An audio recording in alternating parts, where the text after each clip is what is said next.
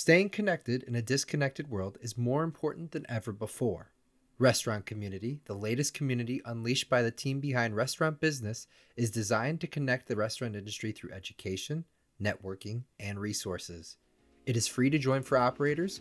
Go to restaurantbusinessonline.com/community/restaurant to learn more.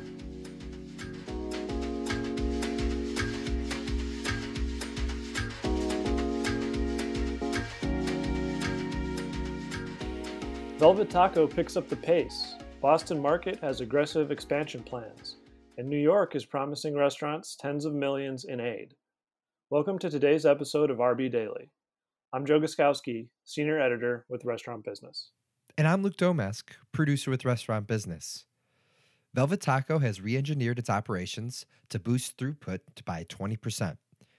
The enhancements include a switch to dual-sided order production stations, walk-up pickup windows, and a drive-through pickup lane. Technology also figures prominently into the new setup, with 45% of its orders now placed digitally. Simultaneous with rolling out of these operation enhancements, the 18-unit chain is renovating a former Dairy Queen unit into an 800-square-foot takeout and delivery-only unit. Boston Market's new owner says he's on pace to open 2 restaurants each week.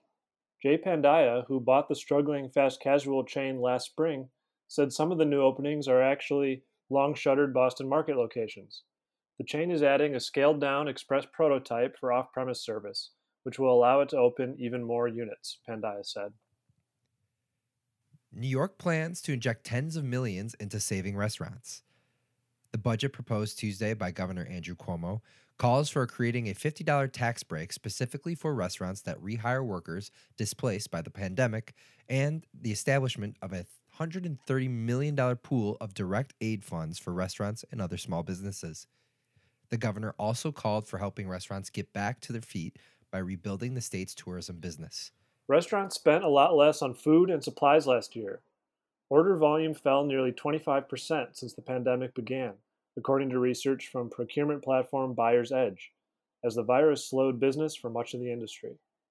While overall orders were down, purchases of some items skyrocketed. Orders for disposable bags and boxes for takeout, food safety products, and frozen desserts all increased, Buyer's Edge found. Can Subway be fixed?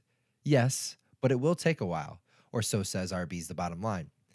Poor unit volumes have hurt Subway operators, leaving many of them to close their doors.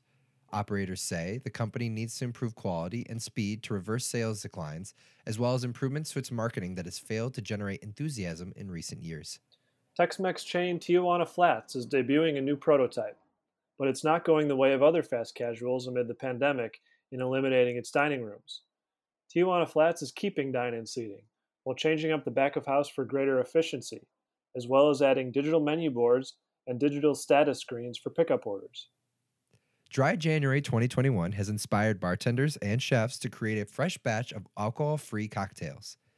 From high-end restaurant Danielle in New York to Chicago's Casual Oyster Bar, restaurants are offering drinks crafted with premium ingredients and on-trend flavors geared to today's, quote, sober, curious customer. Just don't call them mocktails. And that should do it for today's RB Daily, your daily dose of the most important news of the day from the editors of Restaurant Business. Find us every weekday wherever you get your podcasts. I'm Joe Guskowski. And I'm Luke Domesk. Have a great day.